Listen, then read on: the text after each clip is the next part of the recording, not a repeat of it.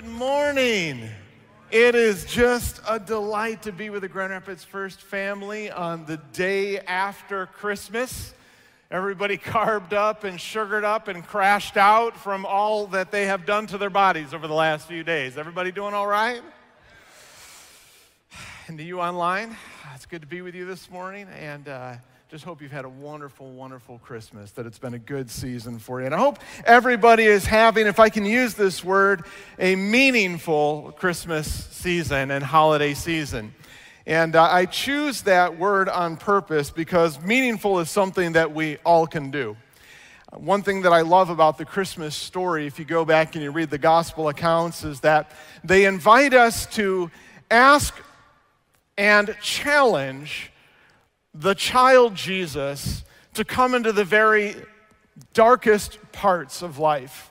If you go back and you read the stories, it's interesting that words pop up that maybe are familiar to your and my story.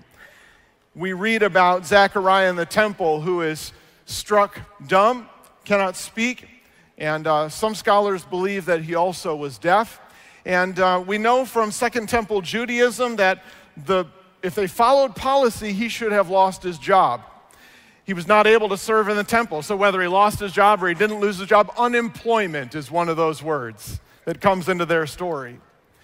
We know that Mary and Joseph, I don't know, you ever read the story of Mary and Joseph? We think she's 14, 15 years old, something like that. They're going through all of this crisis, and you think, where are these people's parents? Like, what is going on in this story? They're going through all this trauma and difficulty, all of these accusations, and they're like, we can't go to our parents' house. I guess we'll just go to Egypt. I don't know. Something is going on in the family. And there's sort of family drama going on. We see words like racism.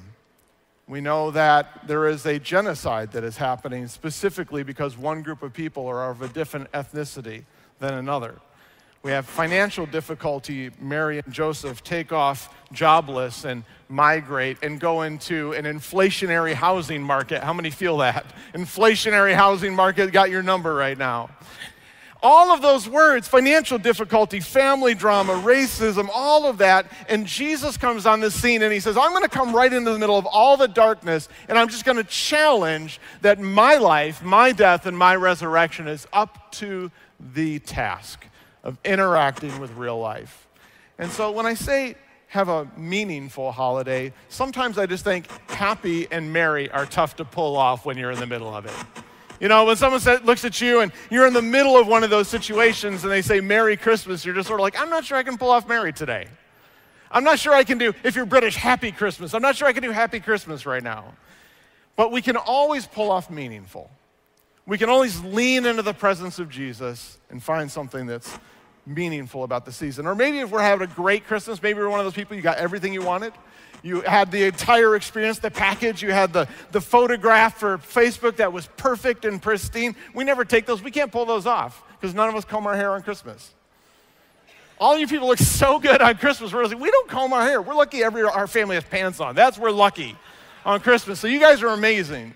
Maybe you had the picture-perfect Christmas. And that word meaningful just invites us in to say, hey, even in the midst of getting everything that we want, let's make sure that we lean in and we really take stock of the deeper things, the more meaningful things about this season. And we are in the middle of it, aren't we? We're day after Christmas, and we're headed into New Year, and you know what that means. It's going to be time to evaluate. How many of you are like, I'm just going to skip right over that part. I don't want to look back at this past year. I don't want to do it. But it's going to happen. And if you're on social media, you're going to see people do it, right? And we want you to do it. How many of you want to celebrate with people who got some awesome stuff this year? Like there are people this year, they found the love of their life and they are getting married. We are delighted for you. We want to see you celebrate that on New Year's Eve. Maybe some of us, we got the house of our dreams. We want to celebrate that with you. Maybe some of us ran a marathon. We want to celebrate that with you. We also want to know what you're running from. Fun fact, you ever see me running that long? You better start running too, because something is chasing me. I don't know what that is about, but we want to celebrate that with you. And then after the celebration will come the evaluation, right? And people will make goals and they'll make projections. And you know how it is. If you're one of those people, you're like, I'm going to learn 2 languages this year. I'm going to pray 7 hours a day. I'm going to read 300 books and I'm going to scale Mount Everest. Do we have any of those people in this room? You're like, I'm going to do all of that this year, even though I did none of that the previous year. I'm going to do all of that this year. This year I have a simple goal. And for 47 years of my life, that's my entire life, I have not known whether this is true or not. I'm going to try to discover whether I actually do in fact possess abs. That's my goal for 2022. So you can join me with that if you want to. And all of that is great, and we will evaluate substantive things like our pace of life. We'll evaluate things like careers and relationships and our spiritual life and our emotional life and our finances. There's something about being in a new year that's important to us. We recognize that it is an opportunity to try to do something fresh or new. But the problem with being in a new year is that when you enter into that new year, you are still in a year that is here.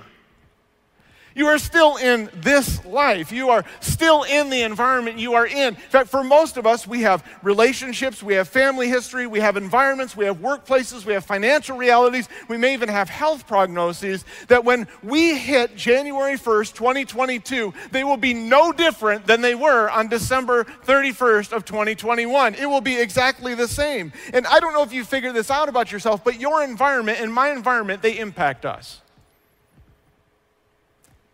And it has impacted us. So I wonder what will make the difference. If nothing around us changes, how do we change? That's a great question. And I think one that Paul is very interested in when he's writing the letter to the Ephesians. Over 45 times in Paul's letter to the Ephesians, he uses a little Greek preposition. In English, it looks like en. It just means in. Inside of. If I have a box, I put it en, inside that box. Over 45 times, he uses this equivalent of the word. And Paul is writing to a church at Ephesus, and it's a busy, hustling, bustling, cosmopolitan city, and he is deeply aware that what they are in, the city they are in, is shaping them. It's impacting them. You know, the place where you live, where you do your life, it impacts you. It shapes what you think success is. It shapes how you think about yourself, how you think about God, how you think about family, how you think about money, power, sex. All of that is shaped by what we are in. Yes? And he's writing to the Ephesians, and Paul is interested in this question that we're interested in as we start the new year. He's interested in this dilemma. If what we are in impacts who we are, how do we change who we are when we have no power to change what we're in? In other words, if I am existing in this dynamic where the world around me, my environment, my situation, my finances, my health, my relationships, they are impacting me and causing me to become a certain kind of person, if I can't change those things, is there any hope that I actually become a different person? Is that possible? If you'd like a title for this morning's time together, you can just jot this down. What we are in. And after we pray, we're going to look at a series of 4 connected passages in Ephesians that deal with this dynamic of being in something. Is it okay if I do a little bit of more teaching this morning? Is that okay? So if I can, I want to get us to the place where we can take a very practical action step that will help us by the end of 2022 maybe have some significant growth in areas that we really are interested in. How many have a thing that has been on your resolution list for a few years? You're like, it just keeps showing up. It's on the to-do list. Maybe I'll figure it out at some point. And maybe it's an interior thing. Maybe it's a behavior. Maybe it's an anxiety. Maybe it's a fear. Maybe it is an addiction or a compulsion. Whatever it is, every year is going to be the year. And I'd just love for us to walk out of this morning with something real and tangible that we can actually do that might help that look different for us. One thing we can scratch off the list during 2022. So why don't we pray together? Father, we thank you for this morning. We thank you for our time together. We thank you for Pastor Sam and Pastor Brenda and their family. We ask you that you would just be with them. There are wonderful things happening in this beautiful season. There are challenging things happening. And I just pray they would feel your love and they'd feel the love of this community today. That there would be no doubt in their mind that they are loved, celebrated, honored, valued by you and by your people. And Father, we gather together today and we just ask you this simple thing, that would you help us become more like you? When we're more like you, we experience more hope, more joy, more love, more peace, more patience. We experience more kindness, both inside of ourselves and toward other people. Would you help us to become more like you in 2022? Would you help us with that, Lord? In Jesus' name, and everybody said, amen. If you haven't already, you can grab and flip open your Bibles or if your phone or whatever it is to Ephesians chapter 1. And also, I'd like you to do one little thing. I'd like you to grab either a small piece of paper or if you've got a notes app on your phone, and I just want you to put that to the side. You're going to need that in just a few moments. I'm going to ask you to jot a couple of things down for yourself. So set that aside for yourself, Ephesians chapter 1. And in Ephesians chapter 1, the first passage I'd like us to look at, Paul is just kind of introducing his letter to the Ephesians, and Paul opens up with a greeting to the people at Ephesus. And he's also doing something kind of sneaky. He's subtly introducing his theme that he's going to talk about for the rest of the letter. Let's see if we can go ahead and read that together, just verses 1 and 2 of Ephesians chapter 1. Reading from the English Standard Version, it says, Paul, an apostle of Christ Jesus, by the will of God, to the saints who are in Ephesus and are faithful in Christ Jesus. Grace to you and peace from God our Father and the Lord Jesus Christ. Now, you probably picked up the pairing of the words when we read it. It probably helped that we underline them on the screen there for you, that we have a dynamic where Paul is wanting to introduce the idea that we as followers of Christ live a dual citizenship life. That we have an existence in Ephesus, in our world that we live in, and we also have an existence that is in Christ. Yeah? That we have both of those things. And both of those things are shaping us and they are critical to us. They battle for our attention. And our challenge this morning is to ask ourselves, if we do live in Ephesus or in Grand Rapids, and we also live in Christ, how do I make the shift where living in Christ becomes the dominant formative environment in my life and not Ephesus? I do live in both of them. How do I make that switch? So that's where we'll be kind of headed over the next little bit. So we're going to tease out 3 ideas if we can. I'm going to spend a little bit more time on number 1 because it is foundational to Paul's whole line of argumentation. So idea number 1, what we are in makes us who we are. What we are in makes us who we are. As we read in Paul's introductory verses, Paul intentionally places those 2 Christian identities right next to each other. We're in Ephesus, we're in Christ Jesus, and Paul just grants that. If you are a Christ follower here today, you do not get to avoid your real life because you are a follower of Christ. You live in a real world. How many know you live in a real world? Some of us experienced some real world this week. But you also live in a real Christ. You have 2 formative environments that are at work in you and trying and vying for attention. We're living in Ephesus. We eat there, we drink there, we live there, we work there, we're loved there and hated there, celebrated there, rejected there. We experience pain there, we experience pleasure there, and we experience important ideas about what it means to be a mom and what it means to be a dad and what it means to be successful. Some of us even this week looked at Facebook and Facebook told you what it was like to have a successful Christmas. And you felt like you didn't. Your culture is impacting you. Your Ephesus impacts you. But we also are in Christ, and we have authentic experiences there that are also just as real as the ones that we have in these bodies that we live in. And there is a conversation and a dialogue going on between those 2 environments. And in the introduction, Paul does something where he's trying to just kind of wedge us into this conversation where he says, okay, you are in Ephesus and you are also in Christ, but I'm going to insert one little word there that's very important. You are faithful in Christ Jesus. You have 2 environments that are at work at you, but one of them will be vying for your primary attention. It will become the dominant shaping force of your life. And this is important because what we are in, where our primary experiences are, those will play a dominant role in shaping us and making us who we are. Now, this is baseline for Paul's way of thinking. And I think if Paul were alive today, he would nod his head and he would affirm what now is being observed by psychologists and the sociological community who have helped us understand and articulate what Paul is already asserting here, that what we are in makes us who we are. The environment that we're raised in, the little nexus of relationships and material experiences we have, they play a huge role in forming us as people. Maybe I can give you a couple of examples. Maybe some of us are familiar with something called an ACE assessment. An ACE assessment is a series of 10 questions that just asks whether you have had any of these 10 adverse childhood experiences. Asks you 10 questions. We use it for children who are brought into foster care system. We use them as sociologists. We use them as psychologists. And if we just ask these 10 simple questions, they're simple questions like, did you experience food scarcity when you were a child? Were you physically abused as a child? Were you emotionally abused as a child? Did you suffer the death of one or both parents as a child? Were one of your parents incarcerated? A person who answers 4 or more, and for some reason 4 seems to be a magic number, answers 4 or more yes to those 10 questions, are twice as likely to be smokers, 7 times more likely to be an alcoholic or exhibit other addictive behaviors like workaholism, drug addiction, codependency, or sex addiction.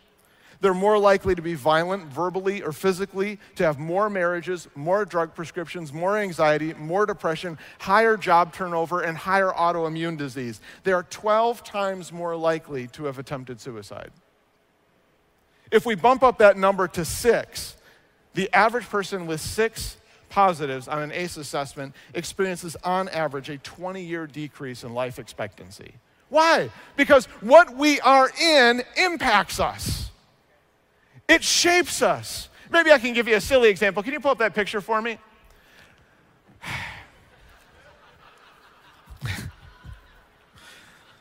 The left is my dog. That is Herbert. He's a 90-pound sheepadoodle. His IQ is 3. My 90-pound dog, do you know why he lets me do that to him? This 90-pound dog will crawl up in my lap, lay on his back, and let me hold him like a baby. I can tell you, if you break into my house, the chances of my dog protecting me from you are 0. But there's a reason for that. He has been in an environment. That dog does not perceive you as a threat because he has never experienced one. He has been trained his entire life to believe that people exist to pat his head, feed his mouth, and clean up his backside. That is why humans exist. The dog on the right is a Tibetan Mastiff. It lives in one of the harshest environments in the world where a single failed hunt for prey could cause the starvation of that dog, its spouse, and all of its pups. Why is it that way? Because of the environment it has been raised in. What you are in makes you what you are. I'll give you one more example. A fascinating study found that the grandchildren of people who were held in either Dachau or Auschwitz during the Second World War, the grandchildren, so they've never been in Auschwitz, they've never been in Dachau, many of them have never seen the concentration camps. They weren't in the Second World War, they haven't been imprisoned, they haven't been beaten. They just are the grandchildren of people who have been, are 3 times more likely to be diagnosed with a significant psychiatric disorder before they're 18 years old. Why is that? Well, because traumatized people engage in traumatized behavior, who then raise people who are traumatized by that behavior, who become traumatized people, who raise people who are traumatized by that traumatized behavior. What we are in impacts who we are. And we cannot escape this dynamic. It is a part of our lives. And you say, well, JP, that's maybe just sort of pop psychology. It doesn't impact us. We're new creations in Christ. That is true. You are a new creation. You are a new plant. And as the parent of many, many dead plants, let me assure you that environment still matters. It still makes a difference for us. It's just that we now have access to another environment. We find this same idea teased out in Scripture as well. The power of environments is part of the created order of God. He's the one who made it that way. Part of the reason that you and I are called to have healthy marriages, we're called to be healthy parents, good neighbors, good coworkers, good community members, and to care for others, is that when people are damaged or hurt or wounded, they act like people who've been damaged or hurt or wounded. They are desperate and they're looking to be made well, and they become self-protective and defensive and aggressive. And do you know what those people do? They damage more people, and those people damage more people. The power of relationships and their environment to have an impact us is baked right into the cake. You are made as image of God, as a person. And what that means is that you have not only the call and the commission, but you have been given the ability. And ability is just another word for power.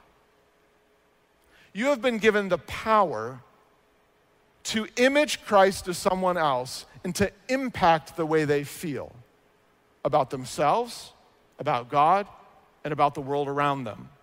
Martin Luther said that we have a call to be little Christs, to walk in God's image, and because of that imageness, people's lives are impacted, and that power is not moral. It belongs to us as the image of God, and we either participate with Christ, and that power becomes constructive, or we do not participate with Christ, and that power becomes destructive.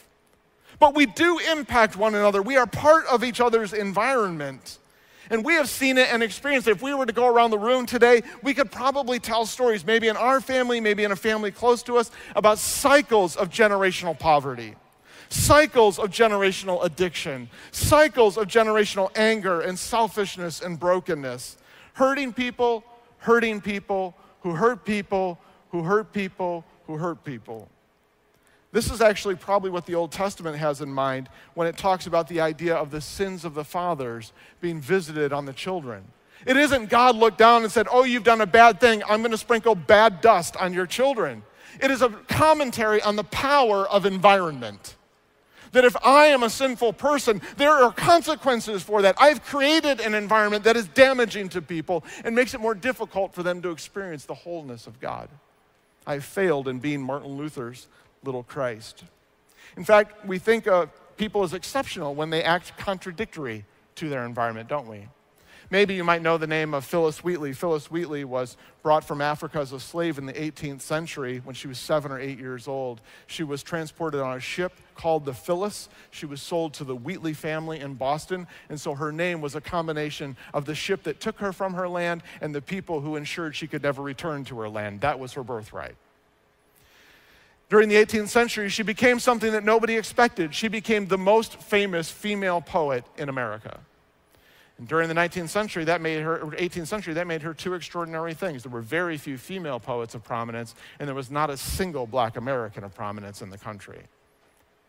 And everybody was blown away. She wrote an elegy on the death of George Washington, an elegy on the death of George Whitefield that were published in all the newspapers. She was finally taken to England to present her poetry before the King of England. And can I tell you, the miracle isn't that a woman wrote great poetry. Women have been writing great poetry for a long time. The miracle was not that a Black woman wrote great poetry. Maya Angelou, anybody?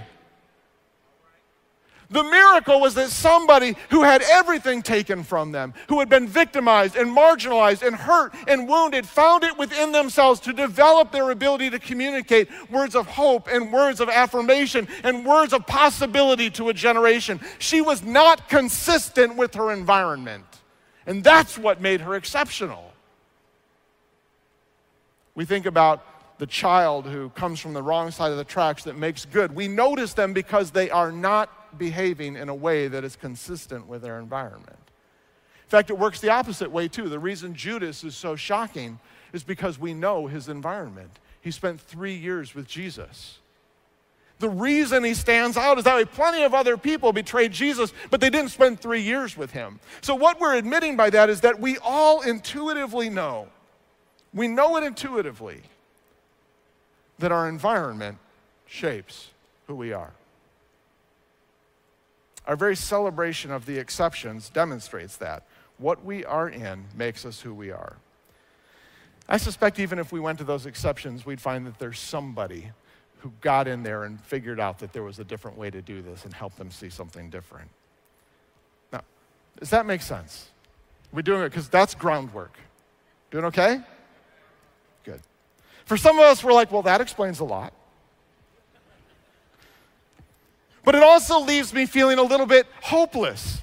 Like, so I'm just drowning in this past and experience and world that I have. Just stick with me, because that's just groundwork. But we need to start where we're really at.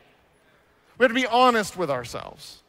That leads us to idea number 2. What we choose to be in will determine what we become. Remember, in verse 1, Paul sets the Ephesian Christians in 2 competing environments, and we do actually have a choice. We don't have a choice about whether they exist. We don't have a choice about whether they impact us, but we do have a choice about which one plays the dominant role in our formation. We will be faithful to one, and we will be unfaithful to the other. One will dominate. So then Paul does something really interesting. If you look at the rest of chapter 1 and then into chapter 2, it's divided into 3 sections. Section 1 is verses 3 through 14, and then with section 3, which we'll look at in a moment, starts in chapter 2 and covers just the first 3 verses. And here's what Paul does. He says, you are in Ephesus and you are in Christ, and what I want to do is I want to talk for a moment in chapter 2 about what it means to live in Ephesus, how that is impacting you. And then I want to talk in chapter 1 from verses 3 to 14 about what it means to live in Christ and how that's impacting you. And tucked between those 2 sections is Paul's prayer. And his prayer gives us the key to actually living in Christ versus being impacted by Ephesus. That's the structure of the first couple of chapters. So let's start with what it looks like to live in Ephesus. And I want you to do me a favor and pay attention to the words of atmosphere, the in words that we look at in this particular passage. Chapter 2, verses 1 through 3. And you were dead in the trespasses and sins in which you once walked, following the course of this world, following the prince of the power of the air, the spirit that is now at work in the sons of disobedience, among whom we all once lived in the passions of our flesh, carrying out the desires of the body and the mind, and were by nature children of wrath like the rest of mankind. Can you do me a favor and leave that passage right up on the screen? In fact, if you can flip back to the first part of it, that would be great. Did you pick up all those environment words? Already we have 4 uses of our little in word. But even more importantly than that, we have all of these atmospheric words. When we are in Ephesus, we are in an environment of habit. It says that we are in the sins in which we once walked. Do you know that your own history is a part of your environment? It is a part of what shapes you. Your story is a part of what makes you who you are. We get wired for a behavior. We develop a habit of behavior. Our past and our present become a part of our environment. Then he says we have an environment of culture. We are in the course of this world. In the Greek, the idea is a course of a river. Like you're in a big river and you're just floating down it and there's no way to escape from it. It's just carrying you downstream. The idea is that culture is just reinforcing our brokenness, reinforcing our difficulty, reinforcing our propensity to do what is not leading to life or for us or for others. He then says we have an environment of genetics. We live among the sons of disobedience. We have people who have acted as our parents. They may have even been our parents, who have taught us the art of brokenness. Their sin, their brokenness and dysfunction has given rise to ours. And if we do not intervene with a new environment, we'll give rise to the next generations. If you can think of it this way, we've been mentored and parented by a culture of anger and lust and pride and unforgiveness. We have an environment of relationships. It says, among whom you once all lived. We were in a community of people who were all participating in things that are damaging and destructive, that damaged us. And when we are not whole, when we are damaged, we are least likely to be holy. And we have an environment of internal desires. It says we have desires of the body and the mind. And if we don't understand the proper context for those, they make us by nature, because they're a part of us, those desires, children of wrath, or people who don't participate in God's goodness. It's no wonder we feel like we can't escape. all of that is working against us. And some of us here probably feel that deeply, even this morning. We feel like the anger that we experience, or the pornography addiction, or the jealousy, or loneliness, or negativity, or the greed, or emotionlessness, or addiction, whatever it is, we feel like, man, it is in my past and it is with me. It is in my family and it is around me. It is in my culture and it is speaking to me. And I am stuck in this river and nobody can get me out. You might even be a Christ follower, but you just think to yourself, I cannot stop losing my temper. I cannot stop getting into this funk emotionally. I cannot stop any of this. It just seems like I'm powerless against it. And when you look back at it, it's the whole history, it's the family, it's the whole package is surrounding you, and it feels overwhelming. Here's what I want you to do. I asked you to grab a piece of paper or your little note in your phone. And here's what I want you to do. I want you to jot down the 3 negative environmental issues that you feel like make it most difficult for you to have the life and be the person that Jesus wants you to be. What is it about your past, whether your family? What is it about your present? Maybe it's your workplace, your financial insecurity, anxiety. Maybe it's a fear. Maybe it's a health prognosis.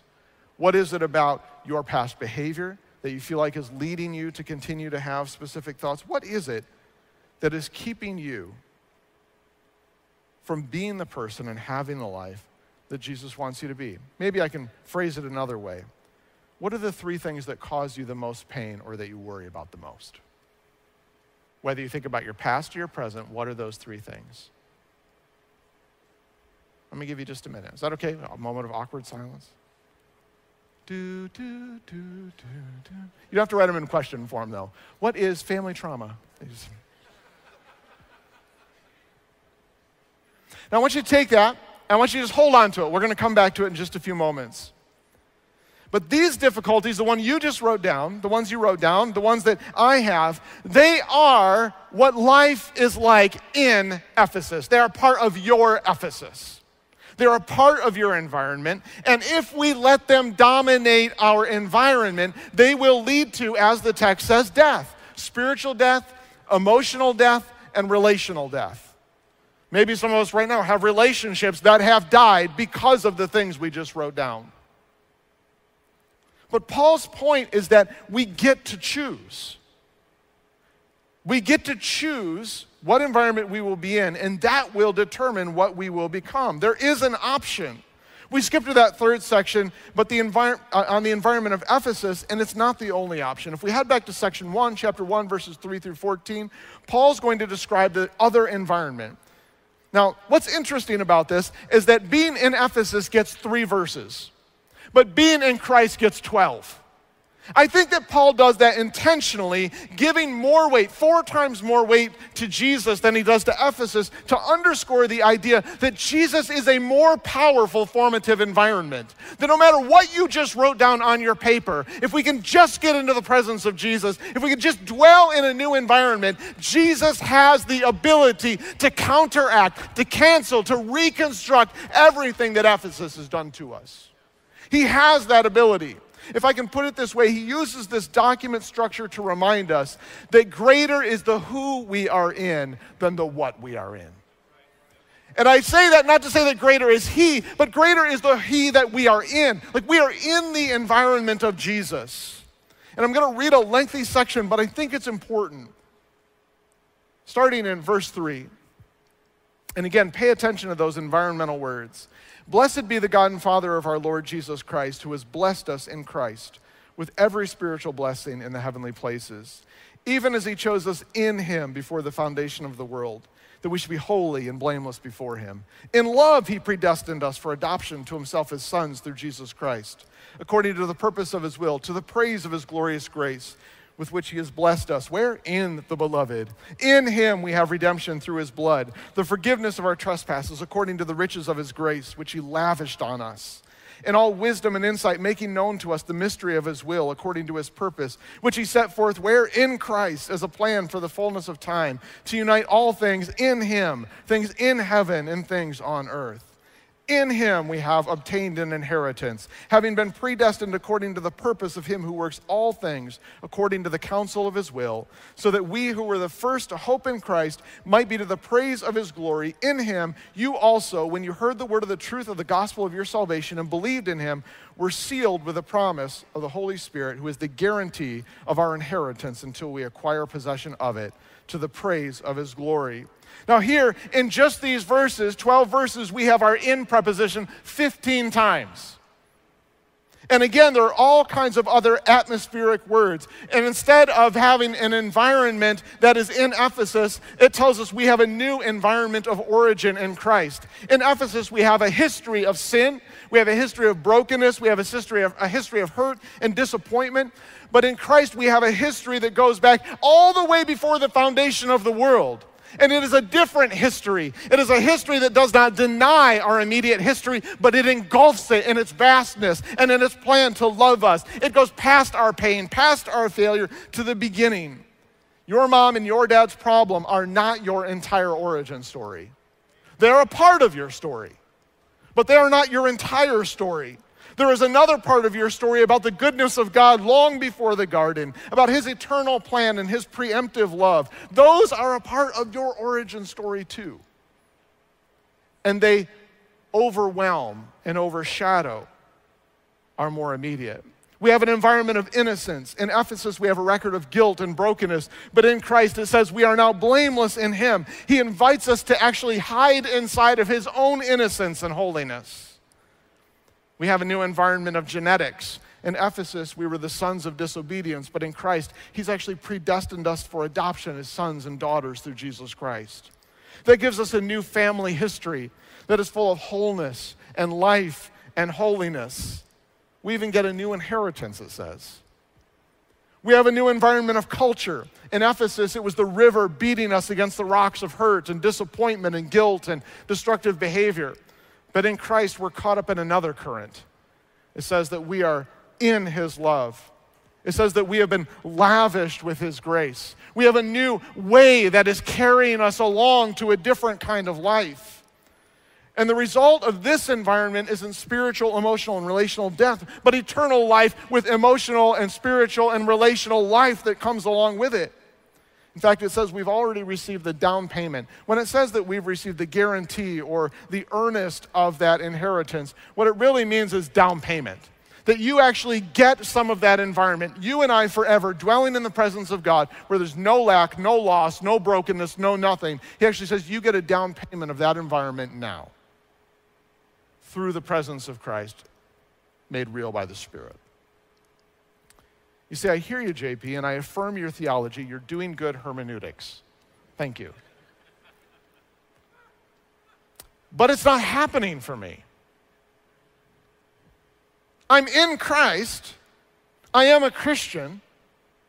But I still feel like the dominant environment in my life is Ephesus. It's my past. It walks with me every step of the journey. It's my family. It's the chaos that comes into my life through those relationships that I feel bound by Christianity to embrace, but they are destructive to me at every step. It's my hurt. It's the culture of relationships that I built that keep calling me back. It's my fear or my anxiety. That leads us to Paul's third point. And I couldn't figure out how to articulate this. It's going to sound like I'm saying something challenging and maybe even harsh, but if you'll stick with me, that's not the way that it's meant. Are we good with that? So give me just a second, okay? Number 3, if we're not experiencing it, by that I mean the environment, we're not in it. If we're not experiencing it, we're not in it. I just can't express this strongly enough. In this context, being in Christ isn't about whether you and I are a Christian. It's not about whether you have been forgiven. We tend to think about this passage, and here's how it kind of goes. We say, well, I am in Christ, and therefore I am forgiven, and it's an intellectual proposition that we expect might have emotional ramifications. And then we say, well, I'm loved by God, and we claim that, and we stand on that, and we think that because we believe that, it is automatically going to transform our emotional experience. And then we say, and I also believe that God has lavished his grace on me, and therefore I believe that, and having believed that, we expect that automatically, having believed it, it will transform our emotional experience, and yet somehow our emotions don't seem to follow our beliefs. Anybody understand what I'm saying? I believe that, I affirm that, I am in Christ, I am a Christian. No one is challenging that. But I can tell you that being legally innocent doesn't stop you from feeling guilty. I can tell you that knowing in your head that you are loved does not stop you from feeling unloved and unlovable. I can tell you that knowing that God has brought you into his family does not immediately eradicate the damage inflicted by your family. I can tell you that knowing that you've been given a new nature does not automatically erase the memory and the habit and the discipline of your old nature that has been trained over time. This passage is not about whether you are a Christian, it is about what environment you live in. Ephesus was real. Your world is real. That abuse that you suffered, that was real. That disappointment you have felt, that is real. Those financial pressures, that is real. That anxiety you have about your children or your family, that is real. That is impacting you. And Paul's case is this, is that for being in Christ to impact us, it must also be real. Not real in the existential sense, does it exist? Real in the experiential sense. That is it giving us experiences that are as powerful and as profound as Ephesus? Is it impacting our emotions? Is it impacting our daily life? Some people are like, well, Christianity isn't all about emotions. That is baloney. Jesus wants to impact your emotions. Listen to the fruit of the Spirit, where joy and peace. I'm sorry, those are emotions. You can't claim to have joy and be miserable. You either have it or you don't. You can't say, I got peace while I'm in the middle of an anxiety attack. No, you do not. And that's okay. God loves you, but don't lie to yourself. What he is saying is that if you are in Christ, it is a real experience. It is something that is tangible, and it is powerful enough and real enough that it will give you experiences that eclipse your Ephesus experiences. It must be real. Maybe I can use an example. If a United States citizen, if you are a United States citizen, you are legally entitled to the rights and privileges that citizenship entails. But if you decide to live in North Korea, you will experience none of the benefit of that position. Even though you have the right to be free, you could be in prison. Even though you have the right to feel as though you are free, you have the right to be in fear because of where you are located. Your environment makes the difference. It is entirely possible to be in Christ legally and to be in Ephesus practically. And to therefore still live a life that functions like you're living in Ephesus. You and I can be as forgiven as Paul or Timothy and still not be in Christ in the way that this text means it. In some ways, if we do not learn to experience Christ, our faith becomes ineffective at some of the things that it promises to us. And that's why we have Paul's prayer. He realizes that being in Christ can feel less real than being in Ephesus. 80% of your brain is dedicated to what you can see. You can't see being in Christ. It's normal that being in Ephesus, being in Grand Rapids, being in your family, being in mine feels more real than being in the kingdom. That's natural. And that's why Paul prays the prayer that he prays. And I want you to look at it. Ephesians chapter 1, tucked between these two. Do you want to be in Christ? Do you want to be in Ephesus? He says, here is the prayer that makes the difference. Ephesians chapter 1, verses 15 through 21. For this reason, because I've heard of your faith in the Lord Jesus and your love toward all the saints, I do not cease to give thanks for you, remembering you in my prayers. That the God of our Lord Jesus Christ, the Father of glory, listen to this, may give you the spirit of wisdom and of revelation and the knowledge of him. If I can put it this way, that he would make him real. Having the eyes of your hearts enlightened, that he would be real. That you may know what is the hope to which he has called you, that it would be real. What are the riches of his glorious inheritance in the saints, that would be real. And what is the immeasurable greatness of his power toward us who believe, according to the working of his great might that he worked in Christ when he raised him from the dead and seated him at his right hand in the heavenly places. Watch what he does. Far above all rule, all authority, all power, all dominion, and above every name that is named. What he is saying is he's saying, I put Christ up there. I've given him 12 verses to show what his impact is, and he is seated above Ephesus. Everything in your life that comes from Ephesus, whether it's family trauma or family drama, whether it's inside you, outside you, behind you, or in front of you, it must, if we will get into the environment of Christ, bow before the King.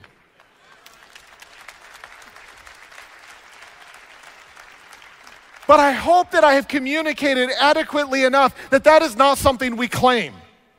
That is not something we profess. That is not a dogma that we deliver to ourselves theologically and put on a Post-it note. That is an experience that you have.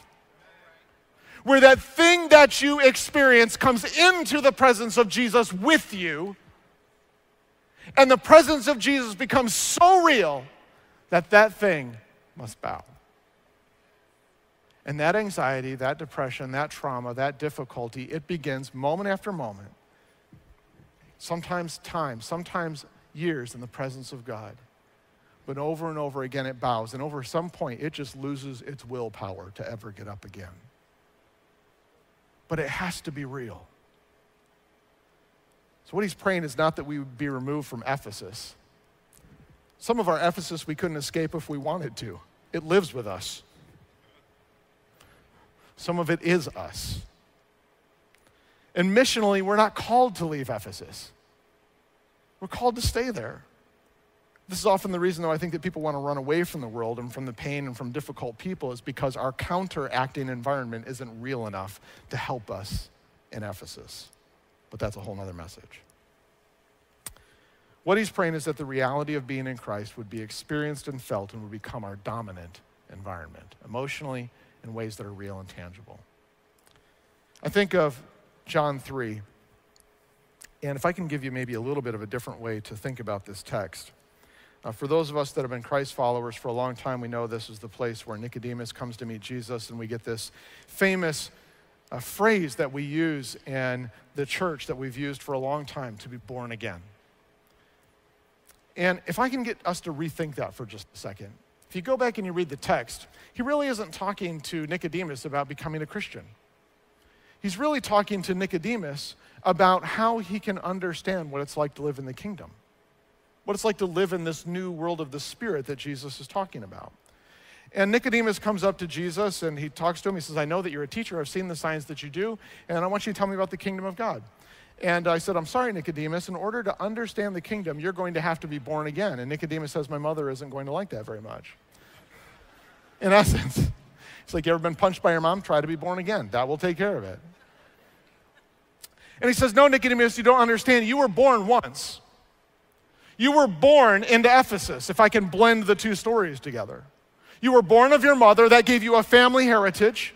That gave you a world. That gave you a sociology. That gave you a culture. That gave you a history. That gave you your personhood and desires. And that has been impacting you to this day. But for you to understand the kingdom, you're actually, if I can put it this way, and I think this is consistent with the text, I'm going to ask you to come up into another womb, another formative environment of the Spirit, and be born into another environment. And it is going to shape you in a way that's completely different from the one that you've been shaped by. I want you to be born again.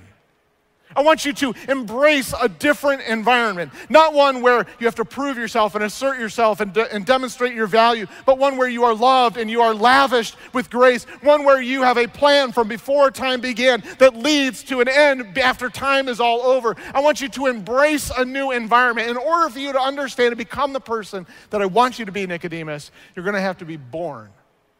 You're going to have to come into a different womb, and you're going to have a different environment shape you. That's what it means to be born again.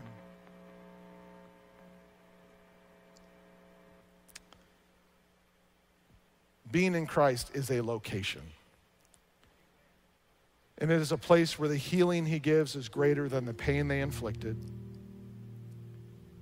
It's a place where the innocence he gives is greater than any guilt that we feel. It's a place where the purpose that he plans for us is more meaningful than the mistake that we feel that we are. It's a place where the pleasure and care that he gives is more profound and meaningful than any cheap fling, any momentary experience with pornography or temporary high. It's a place where the affirmation he gives is greater than the risk we feel about knowing and being known by others. But in order for it to do any of those things, and I know I repeat myself, it has to be real.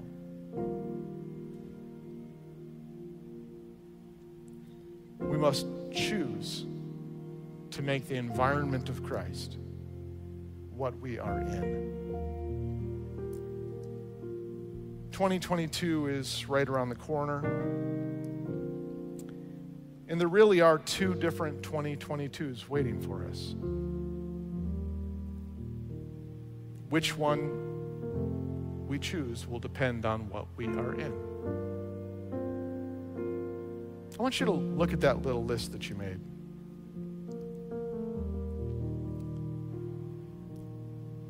Here's how you can know which 2022 you will experience. You can answer one simple question.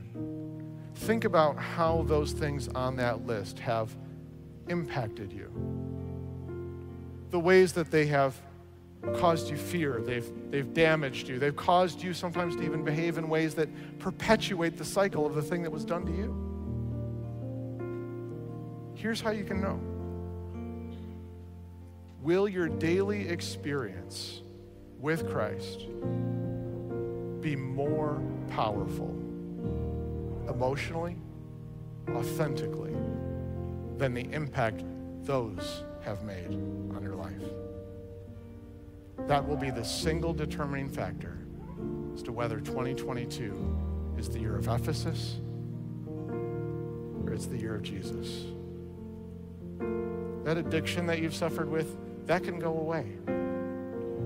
But the experiences that have accompanied and led up to that addiction have to be drowned out by a more persuasive experience in the presence of Jesus. The chances are Jesus isn't just going to go doody, doody, doody, doody, doody, doody, and you're all better. Because he doesn't want to be our genie. He wants to be our Father. He wants us to lean into his presence, to know him and to be known by him. That is what will make the difference.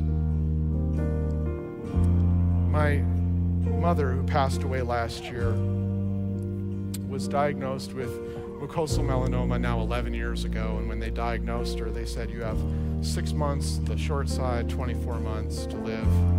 That time, the 5-year survival rate was 0. That's not an encouraging number, 0. And we noticed after she was diagnosed that she would stay up all night by herself. She would sit in a little 4-season room they had that overlooked Little Black Lake and Norton Shores. I was worried about her. I'm like, is she depressed? Which I could absolutely understand. Is she suffering? Is it anxiety? Is it physical pain? I'm not gonna lie, I even wondered, is she suicidal? Are we gonna show up one morning and she's like, you know what, I'd just rather not face this. I remember I pulled her aside and I said, Mom, what are you doing up all night? Here's what she said. She said, JP, I'm just getting into the nest. See, on one of those first nights, she had an experience where Jesus made himself so real to her. He gave her Psalm 91:4, I will cover you with my feathers, and under my wings you will find refuge. And night after night, she took her tears and her fear, her anxiety, her doubt, her dread, and she crawled into the nest until the voice of the Father was greater than the voice of the fear. And what was crazy is as Ephesus got louder, Jesus just seemed to amplify his voice to meet the occasion. And what was even crazier is that as she spent time in the nest, other things that were of Ephesus that had nothing to do with her cancer began to just disappear from her life. Things that happened to her when she was 15 all of a sudden disappeared in the nest at 65 and 70. My mother's last 10 years were the richest 10 years of her life, because she was so often in Christ, in the nest, that decades of Ephesus just slipped away. That's my prayer for our 2022.